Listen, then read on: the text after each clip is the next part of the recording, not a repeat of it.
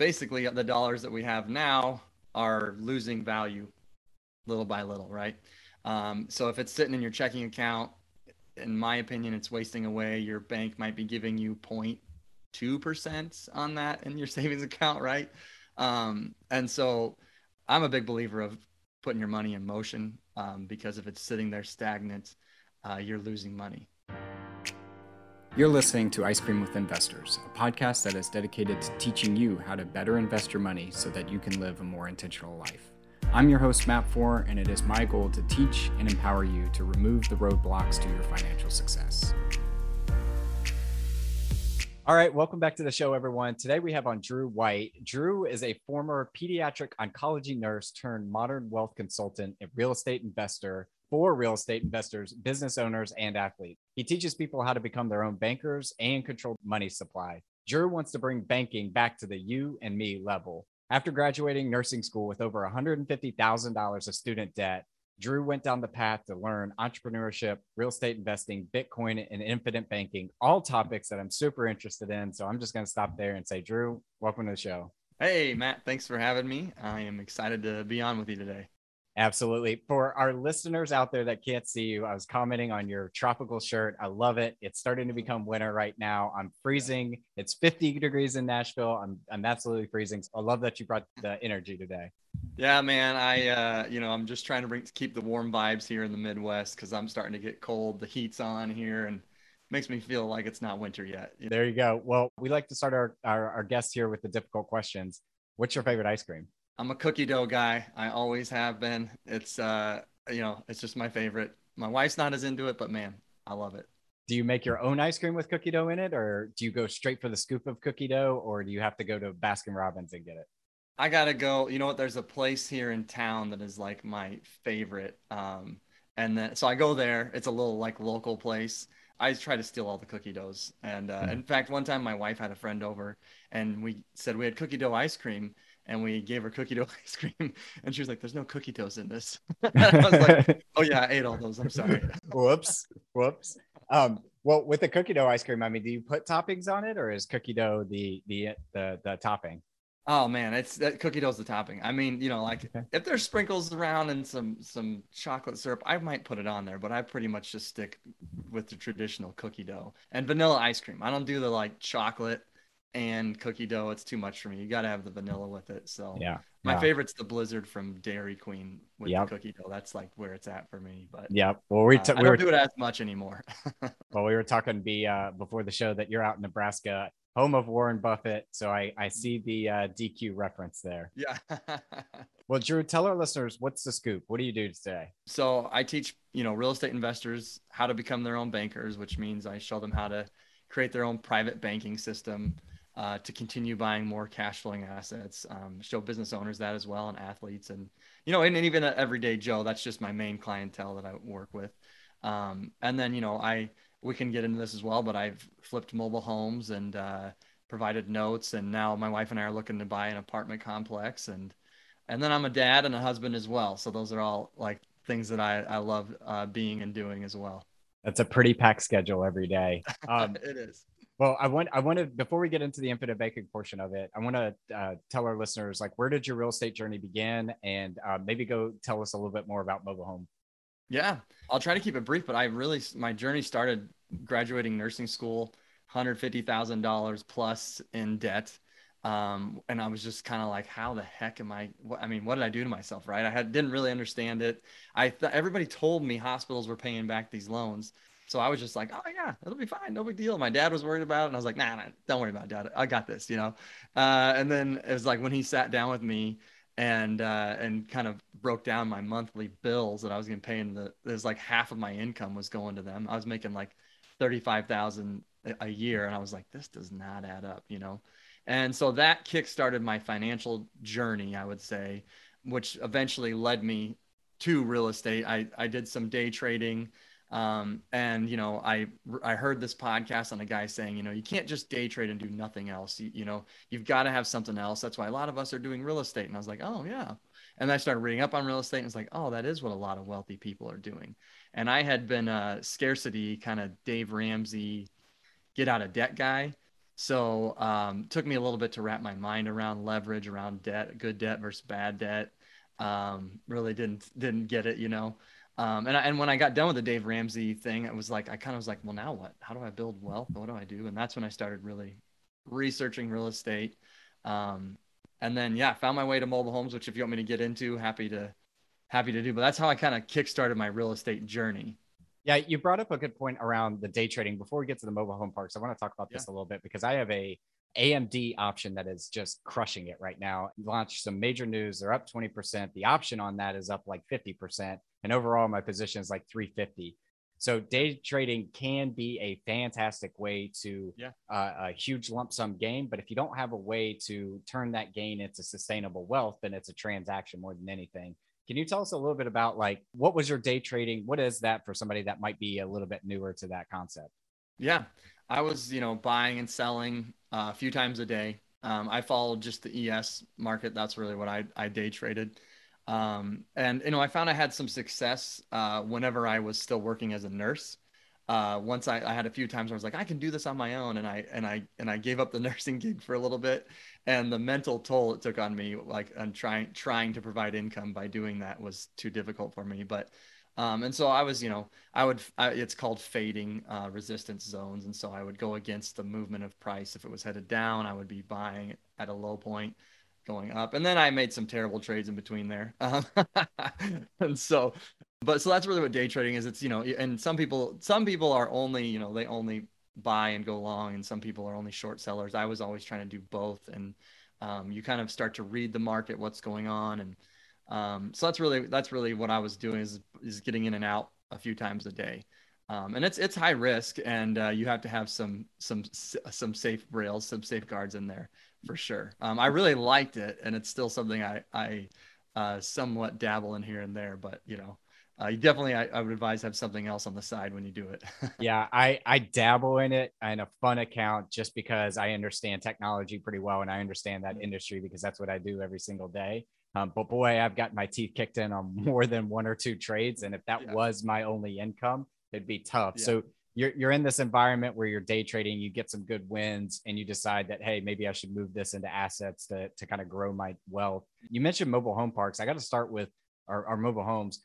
Why mobile homes, and what were you doing in mobile homes? so I was, like I mentioned, with the kind of the Dave Ramsey thing and not understanding leverage yet. I was real nervous about getting back into debt, but I was like, well, everybody says you need to get into real estate. And so I was all over bigger pockets like most people when they first start. And I read an article that said, you should look into every area of real estate before you pick one, and learn a little bit about them. And it gave a list, and on the list it listed mobile homes, and I just laughed out loud. I was like, nobody makes money off of mobile homes. Like, that's funny. Like, and then of course it was like, you know, well, okay, who makes is someone making money off mobile homes? Is that really a thing? And so, like, it's like 2 or 3 a.m. I'm on the dark web reading all about people making money on mobile homes, right? And I find this guy named John Fedro, who's just a very high quality person, and he's been doing it for years, and he provides notes for mobile homes. And so for me, it was a very low cost of entry.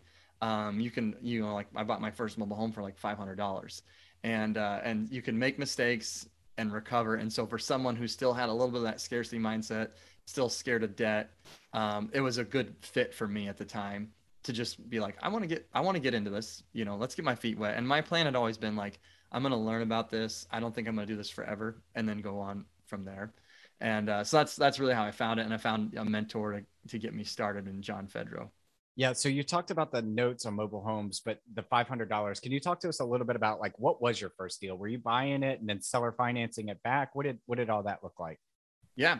My first deal, I had intended to seller finance. I got into it, and it's like, I think a lot of people will tell you this is their story when they first get into real estate, is their first deal. A lot of times they rushed it. They just wanted to get a deal. Not everybody, but a lot of people. And so that was one for me. I really rushed it. They were going to give me the home for free. And then they decided, well, we want some money. And I was like, oh, okay, I'll pay you 500. And it was an elderly couple who needed to have no assets moving into an assisted living facility. So um, took it over. I got in there, and my mentor, as much as he tried to help me, we both realized later there were some things we didn't see because it was just so cluttered. Mhm. And so it was bad. It was, and it was, I mean, I don't know if I should get into it, but the carpets were soaked in dog urine and things like that. And so basically it was so bad that once I got into it, it was like, the strategy on mobile home notes is you find a home that maybe just needs a little bit of work, not a lot. You get it to a livable condition, and then there's a lot of mobile home people who are handy, and so you can sell it as like a handyman special. You get a down payment from them, which really usually recoups your capital and then some, and then you're already in the positive. So then at that point they provide you monthly payments, for say 5 years to 7 years. And so that was the intent. But once I got into it, I was like, this is more than just a little tiny fix up. And so I got lucky, found a guy that really was looking to get out of an apartment and put some work in. And he offered me cash, and I was like, oh, thank God. And so I was like, it's yours. I don't care. I mean, I didn't negotiate much, and sold it. And I mean, I doubled what I had in, but it was very, so the first one I flipped for cash, but I typically was providing notes. Yeah. So just to make sure I'm capturing this, so you found a mobile home for $500. Elderly couple just wanted to get rid of it. You bought it for $500. The goal is to basically put that on a seller finance note. Somebody gives you a $500 down payment for the next 5 years. They pay you $79 or whatever it is, and you just build a passive income stream from there. Yeah, yeah, you're basically the bank. Typically down payment anywhere from 1,000 to 5,000. Mhm. And then, also usually it's like 300 a month to maybe 500 a month, depending on the condition of the home. Yeah. And so this one, if someone had come to me and wanted to finance, I would have definitely said 1,000 down because there's so much work. If it's one that didn't have much work, I'd be like, you need to give me 5,000 down or something. So, and some of that too is based on what I bought it for. Yeah. The buyer doesn't know that, so yeah, but yeah, that's the gist of it. Where did you find that, by the way, that particular mobile home? Yeah, so John Fedra, which I don't make any money by promoting him, but his course is really pretty amazing because one, you can call him as much as you want for like 2 years, and even I just talked to him the other day, and he's not my mentor anymore, but he'll take your phone call whenever. And his course is really actionable. So it was like, okay, put Craigslist ads out, put something on Facebook, and he has you just taking all these steps, putting bandits out, and you're doing that in the first few weeks. And so that one was Craigslist. They saw my little Craigslist ad and called me and wanted to do something pretty quick, and they didn't want to have to advertise. And so I didn't actually get a ton from Craigslist ads in the long run, but that first one, that's where that one came from. Yeah. What did you learn from this? Would you maybe done more due diligence on it? Was it near your area? Would you have gone to different locations? Like what any tips that you learned from it? Yeah. It's funny you asked that. I did what's called an after action review on that one. I do Yeah. those every week to start my week. And so after that one, I felt like, man, I got really lucky and I didn't want to get lucky again. So I was like, I did a big review. And so there were some big takeaways. One is, yeah, I didn't do really a good due diligence. Like, and I didn't know where to look. So that's one of the things that it taught me was like, oh, okay, mobile homes, look on the perimeters of the inside to find out if the windows are leaking. Notice these little things on the ceilings, and you know that the roof's leaking. That smell that you smell, oh, that's probably dog urine. Yeah. That's one. And then a huge one is I actually I was too nice. I let them leave all their stuff as a condition instead of take it out. And that cost me a decent amount to find people. And then the people that I found broke windows and all sorts of stuff. And so, yeah, so it really came down to knowing my numbers better up front and even just being more diligent about walking the home and discussing with the seller, like, what are the issues that the home has. And I later figured out how to screen really well and ask better questions up front about issues that they had with the home. So that'd be really like my big takeaway. Yeah, I never even thought about like the condition being take your stuff out because then you're Yeah. offloading that responsibility. And also, I mean, to move a house that's cluttered and it's got a lot of stuff in it, I mean that could be a full day, if not longer, to get it all Yeah. out of there. So that's a good best practice there. It didn't look like that much, and then once you started peeling back the layers, you were like, oh my gosh, it's so bad. And so that became a whole thing. Like, I never let someone just leave junk anymore. Or if they wanted to, I would say, like, okay, I'm going to up the price by X amount so I can afford to clean it out. Yeah. And then, so then whenever you do that, like, okay, we'll just clean it out ourselves, Yeah. and another thing too, a good lesson for anybody that does this is, you can pay half up front and then say, I'll give you the other half once you've cleared the house out. And I see and I inspect it. And so I started doing that too. Yeah. Because I just didn't know how to do that. I didn't ever think of that idea until after that one. I was like, oh, I could have said, no, sorry, I'm not going to buy it unless you clean it out, and then I'll give you the rest of your money. So lesson learned. Experience is a great teacher. Are you, so I know we were chatting a little bit before the show. Are you still doing the seller finance notes with the mobile homes? Like, what is your, how deep did you get into this? What is your real estate strategy kind of looking like today? Yeah. So no, I've just kind of transitioned away from it. When I started doing the becoming your own banker stuff, I didn't have a lot of time for it, but I also knew I wanted to start, kind of scaling and doing bigger. And I had done a lot of deals, but had created this was creating almost a full-time business. And I was like, this is not the passive thing I was looking to do long term. And then one of the things I mentioned to you offline was that, I started realizing I still have some notes where people are paying me for a good another 3 or 4 years. But what I realized is, some of these people, like, they're getting a great deal because they were paying me 300 a month from 2 years ago. And that same 300 a month that they paid me 2 years ago today is not the same $300 because of inflation and the devaluing of our dollar. So I realized if you get into apartments or, single family, anything like that, where you're renting, you have more responsibility than I have right now with these notes, but you can raise your rents when inflation comes, and you can do things to adjust. And also the other thing is I'm not really getting any great tax benefits from holding notes. You get a lot more benefits in multifamily with depreciation and things like that, and so I got into it thinking like, oh, I'm gonna get all these awesome tax benefits. I met with my CPA and I was like, what? Yeah. So there's just some strategies as you grow and learn. You're like, okay, this is a good place to start, but there's some other reasons to maybe look at some other areas of real estate. Yeah, you mentioned depreciating the value of the dollar. Can you talk to our listeners a little bit about what that is, if that's a new concept for them? Yeah. So it's, for me, there's a lot going on about inflation right now. You see things about people talking about meat prices and cost of an Oreo going up. And so I think right now the most recent number I read was that the consumer price index was 5.4% is what inflation is. But I've read some other things that, it's maybe closer to like 10 to 12%, Yep. and that it's a lot higher.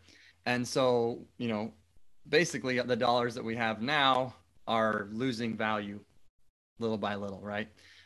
So if it's sitting in your checking account, in my opinion, it's wasting away. Your bank might be giving you 0.2% on that in your savings account, right? And so I'm a big believer of putting your money in motion, because if it's sitting there stagnant, you're losing money.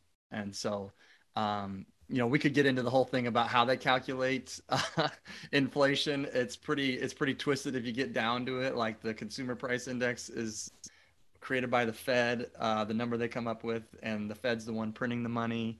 So it's pretty fascinating if you get into it. But the real concept is that they can print money without consequence, which then devalues the dollars that you and I have sitting there. I want to pull on the string a little bit. So the $300 essentially that you're getting today spends like $300. But tomorrow, when you get that $300 5 years down the line, inflation is at 5%, 10%. So essentially each year, your dollar is spending 5 to 10% less. So in 5 years, that $300 might be worth $30 or $200. I don't know the math off the top of my head. But you mentioned the way they calculate CPI. So CPI is Consumer Price Index, and it's a way that we judge how much inflation is in the economy. I think it's very interesting that the way they calculate it is based off of, they can pull factors in, they can push factors out, all of that kind of things. And one of the reasons I've heard about this is because if you think about it, all of the government's entitlement programs are based off of the CPI index. So they have a net benefit to lower the inflation numbers so that they're not paying out more on the entitlement benefits, which actually offsets the budget and makes it look really crazy. Anything you would add to that? Because I kind of want to hear your thoughts on this as well. Yeah, so there's a guy in our group named Bob, and he is just fascinating with this stuff, and he's the one that teaches me a lot of these things. And he was saying he just heard a guy say that if they measured inflation the way that they did in 1981 to today, because they just kind of can change the rules of how they measure it. It'd actually be at like 14% based off Whoa. of what it was in the early 80s. Whoa. The other thing that's funny is that the Fed states that their goal is 2%. But even when they're running it, they're doing the calculations, the government's part of this, they say they end up with 5.4%. So even, and the other thing I would add, and, probably, your listeners would appreciate about real estate. That's why, like, the people that I'm connected with that are wealthy, that I know that are wealthy, and what I do with money as well is, that's why you look to invest in real estate and why you look to, buy businesses and be a business owner, because what do you do when inflation comes?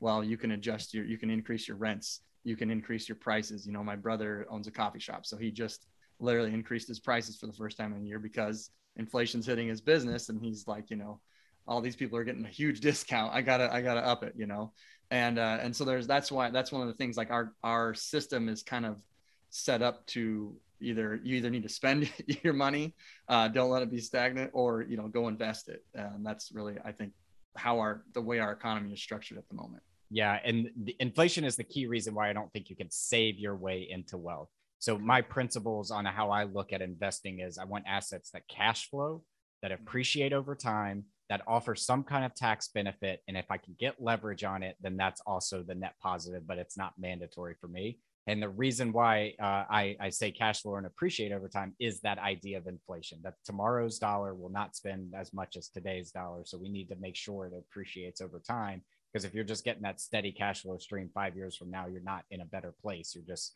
keeping up with inflation, maybe. Huge tax benefits to real estate. And, I think most people agree taxes are probably going up in the future. And so, again, that's another way to save yourself on some taxes as well. Yep, absolutely. Well, I want to switch into this idea of infinite banking. And before we even have this conversation, I'm a huge advocate of this. And I'm going to challenge everybody out there that's listening to this. If you don't understand it, there's a lot of great resources out there to help change your mindset around this, because you have not been taught to learn and understand infinite banking. It does take a mindset shift. But with the idea of your money sitting in a bank account is going to depreciate over time and is never going to be the price of inflation. So your idea should be that you should have a tailwind behind your savings account, or a place where you can store money that at least allows it to grow at the pace of inflation, if a little bit ahead of it. So at the highest level, what is this concept of infinite banking and changing the relationship from banking to back to you and me? Yeah. And so I appreciate what you said there, because it does require such a big shift. And what you see the financial gurus and hear them talk about, what I'm about to talk about, they're very much, against and rail on. So it's basically using overfunded whole life insurance, but not using it for the insurance purposes per se, but using it for a banking system. And so you look at your premiums that you pay in are actually like a deposit into your banking system. And there's reasons for it. You get guaranteed tax-free growth in there. You can never interrupt the compounding interest going on inside the policy.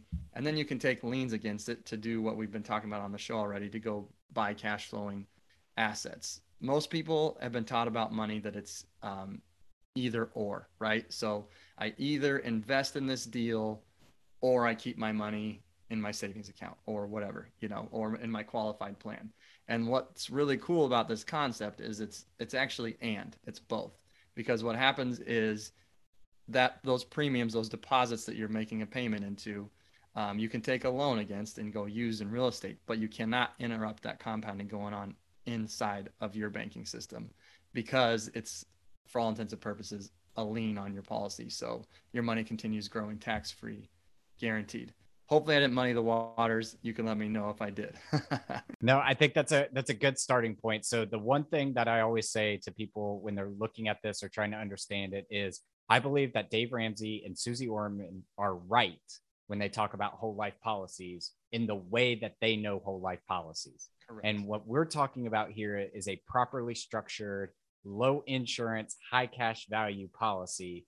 How do I know when I go talk to a financial advisor or an insurance salesperson or something like that, that this policy would be structured to allow all the great benefits of tax-free growth, uninterrupted compound, being able to loan against it, and things like that? Yeah. So you want to know, are they using a mutual company, or they're using a stock company. The reason for the mutual company is because you are a shareholder when you have a policy with them. And so you get the benefits of that. You get the benefits of taking loans. You get the benefits of the dividends that they pay every year. So even so that 4% tax free actually doesn't include dividends that you get on top of it. So that's, that's really one thing. You want to know a couple of things like, can I take loans right away? I work with quite a few people who they come to me and they think they have infinite banking set up, but then they'll tell me, well, I can't take a loan on it for 5 years. There's a seasoning period or something. And I'm like, that's not infinite banking. You should be able to take a loan like right away. So you want to, and there is like a group of, Nelson Nash is the creator of this. And so you can ask them what they know about Nelson Nash. Honestly, that's a great place and see if they're a true like Nelson Nash believer as well. Also, if you get something designed for you and you have very little cash value at the start, like you mentioned, traditional whole life and the way that Dave and Sue Zorman describe it is not great. And so they should have something in there called a PUA rider, which is a paid up addition rider, and that's where you're gonna basically get some more cash value up front. So it should be a specifically designed whole life insurance policy. Yeah, absolutely. So basically, what you're looking for is somebody that understands the concept. Nelson Nash is kind of the originator or the promoter of this thought, but it's not a new concept, right? Walt Disney used these policies to start Disney World, J.C. Penney to start J.C. Penney, and a number of different examples out there. You mentioned the idea of a mutual company versus a stock company. Can you give us some examples of a mutual company and some examples of a stock company so our listeners can kind of understand that piece? Yeah.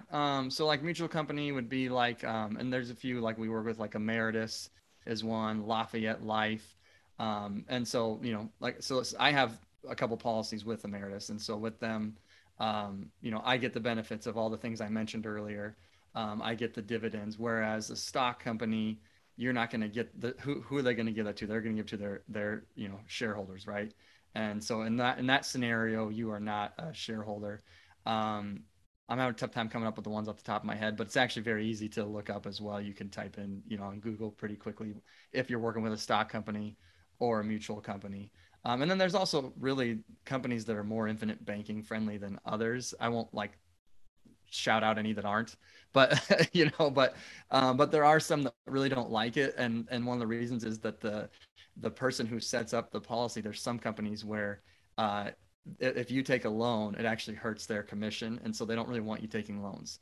So that's why it is really important, like you said, to find someone that really understands who the right companies are to work with. Whether that's me or someone else, it doesn't matter. I mean, but as long as you just make sure it's someone like and trust and knows what they're talking about with that. You want to go with a mutual company. You want to go with someone like Drew that understands how to structure these policies to get you the least amount of death benefit and the most amount of cash value. You mentioned this idea of growing at 4%. And Nelson, in his book, Becoming Your Own Banker, talks about this idea of if you're flying from Birmingham, Alabama to Chicago, it's a direct flight, it's straight as an arrow. And if you get up in a plane traveling 180 miles an hour, but you have a headwind, it's going to take you longer than if there was no wind. Pretty easy concept, right? But now if you turn the wind and you have a tailwind, you'll get there faster. That's what you're doing with these systems. You're stuffing cash into a properly structured policy that grows at 4% a year plus dividends. And then this idea that you can loan against, not loan your money, loan against the policy. Can you tell our listeners a little bit about like why would you loan against the policy? What are the terms around that? So I know Dave and Ramsey and Susie will talk about you're loaning your own money, but you're not loaning your own money. Can you help us understand that? So sometimes people are wondering why can I take this loan on this money, right? And I hate to spoil this for the listeners, but one of the things that's guaranteed in life is death. And so what the insurance company can do is say, let's just do a very round hypothetical number.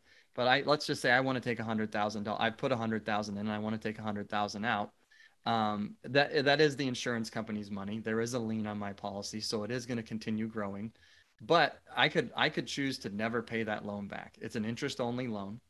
If you, and Nelson Nash would encourage you to play honest banker with yourself and to basically not steal from yourself. And so he would encourage you, if you're going to buy real estate, let other people pay that back over time, pay that loan back over time.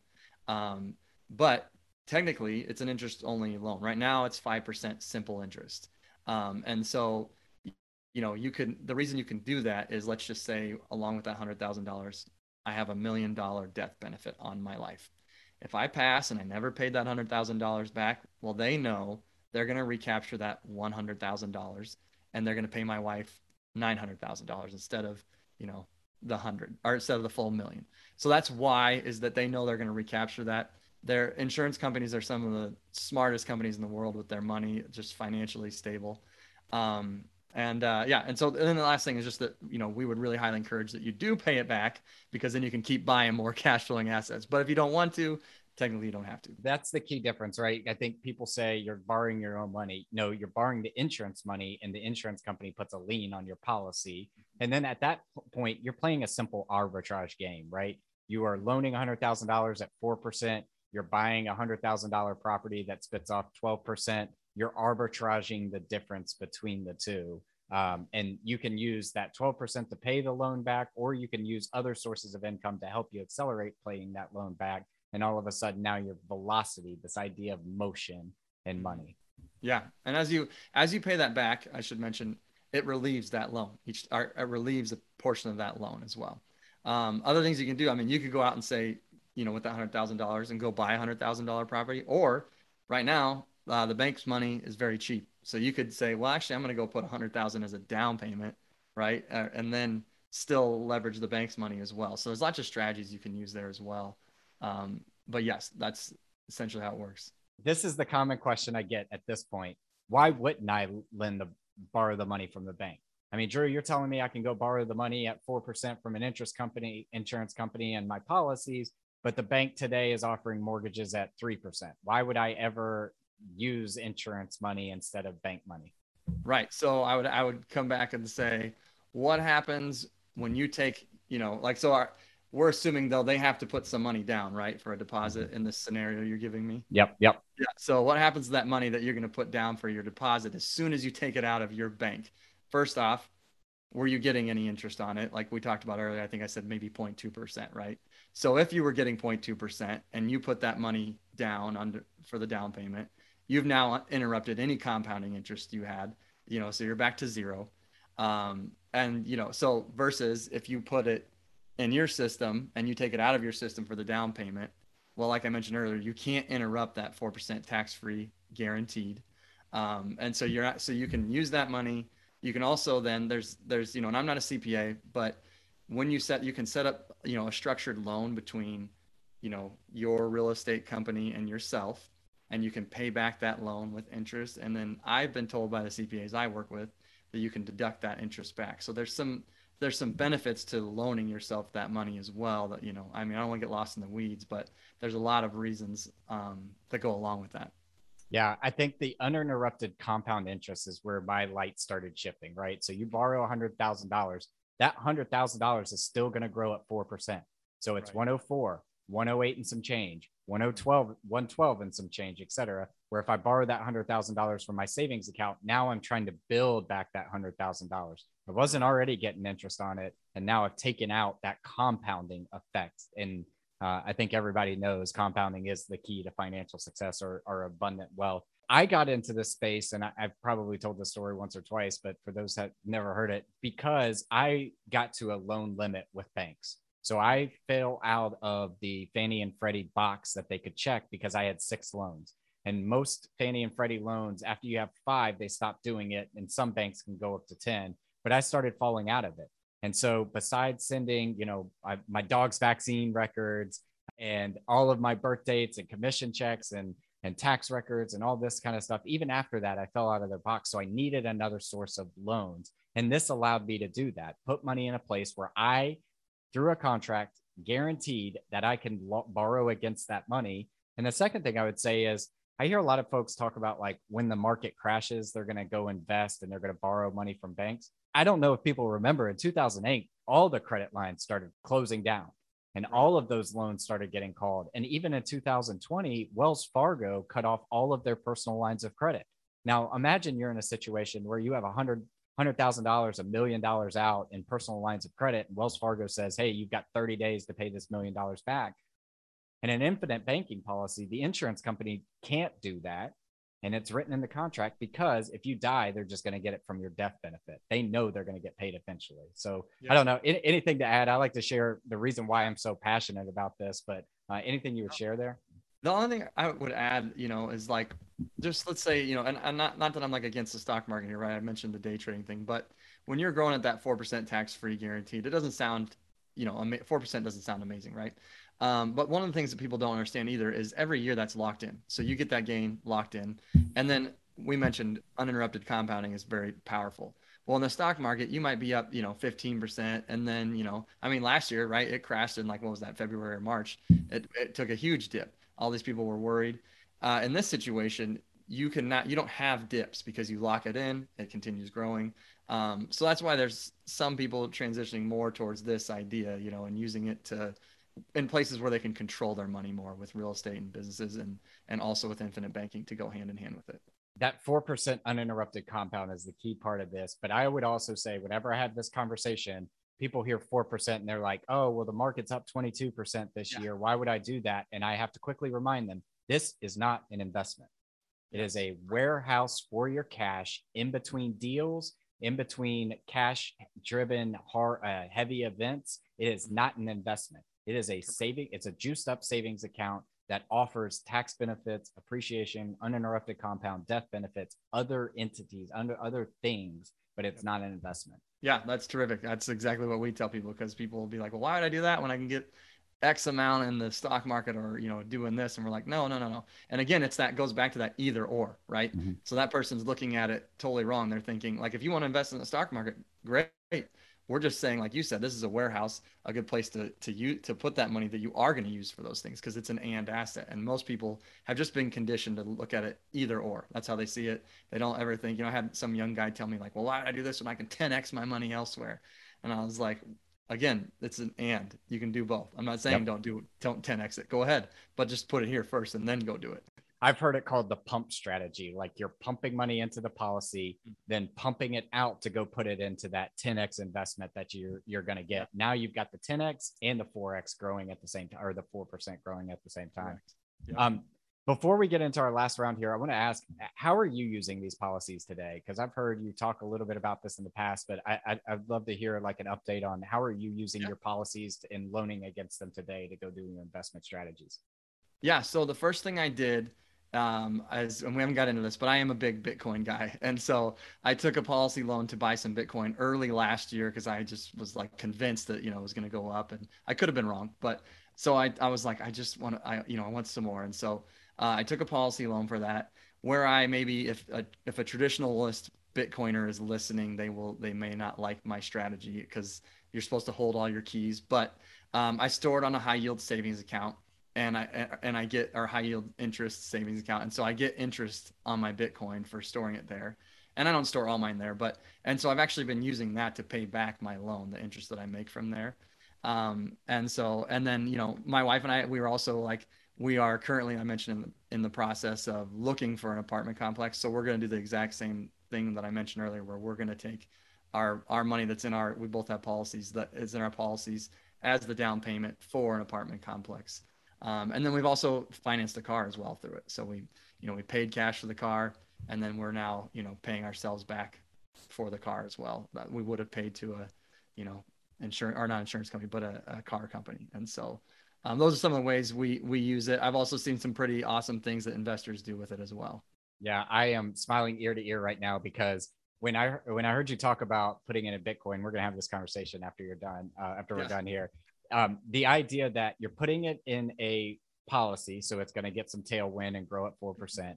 You're then leveraging that policy to put it in crypto, so you're hedging against the deflationary aspect of the government printing money. You're then putting it on a high yield farm such as BlockFi, I think, and getting interest there. And then you're using that interest, getting it in dollars, and then paying the loan back down. So it's a beautiful strategy in the right timing. I'm a cryptocurrency and Bitcoin novice at best.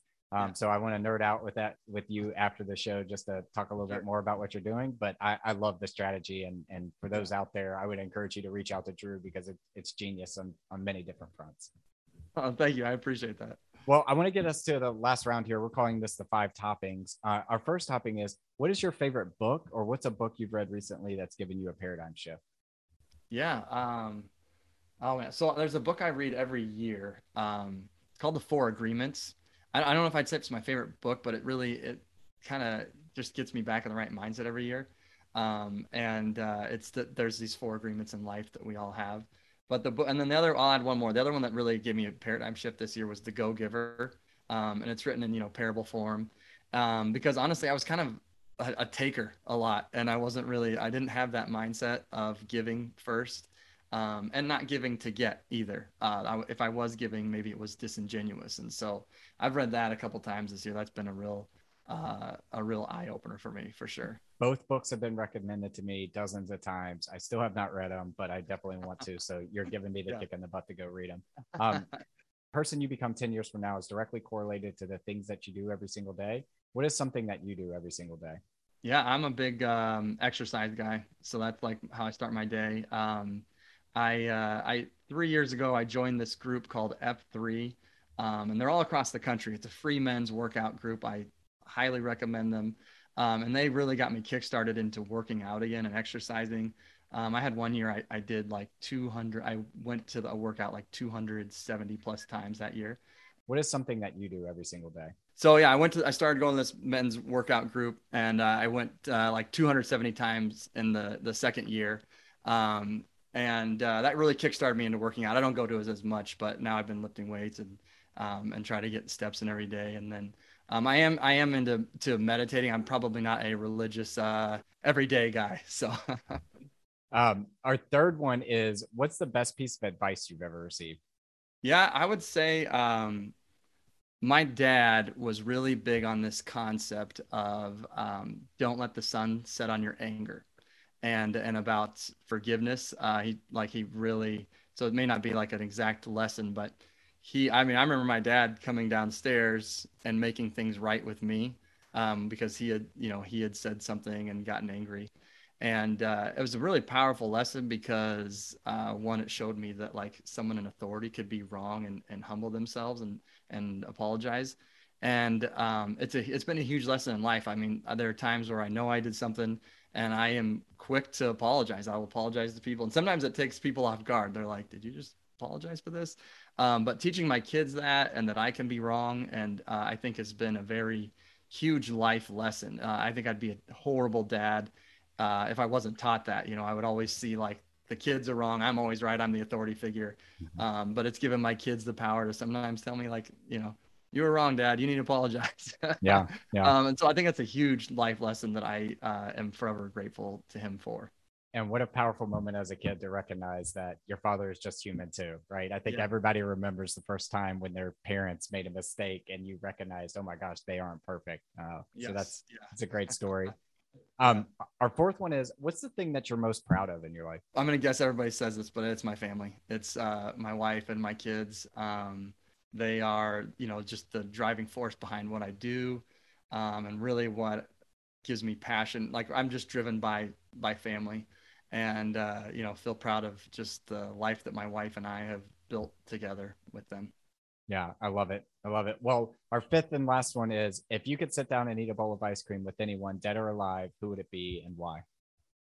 That is a good question. Would it be cookie dough ice cream? That's the first. It has to be cookie dough because that is your favorite. I don't. I mean, I know you're looking for one. I have two.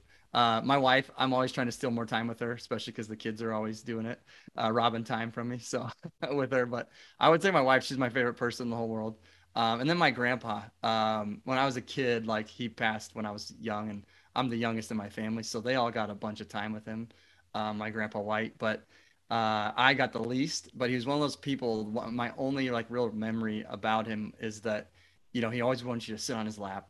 And there's some people who make you feel like you can just tell like they love you. They don't have to say it, you can just feel it. And he was one of those people. I just remember feeling such warmth and kindness from him.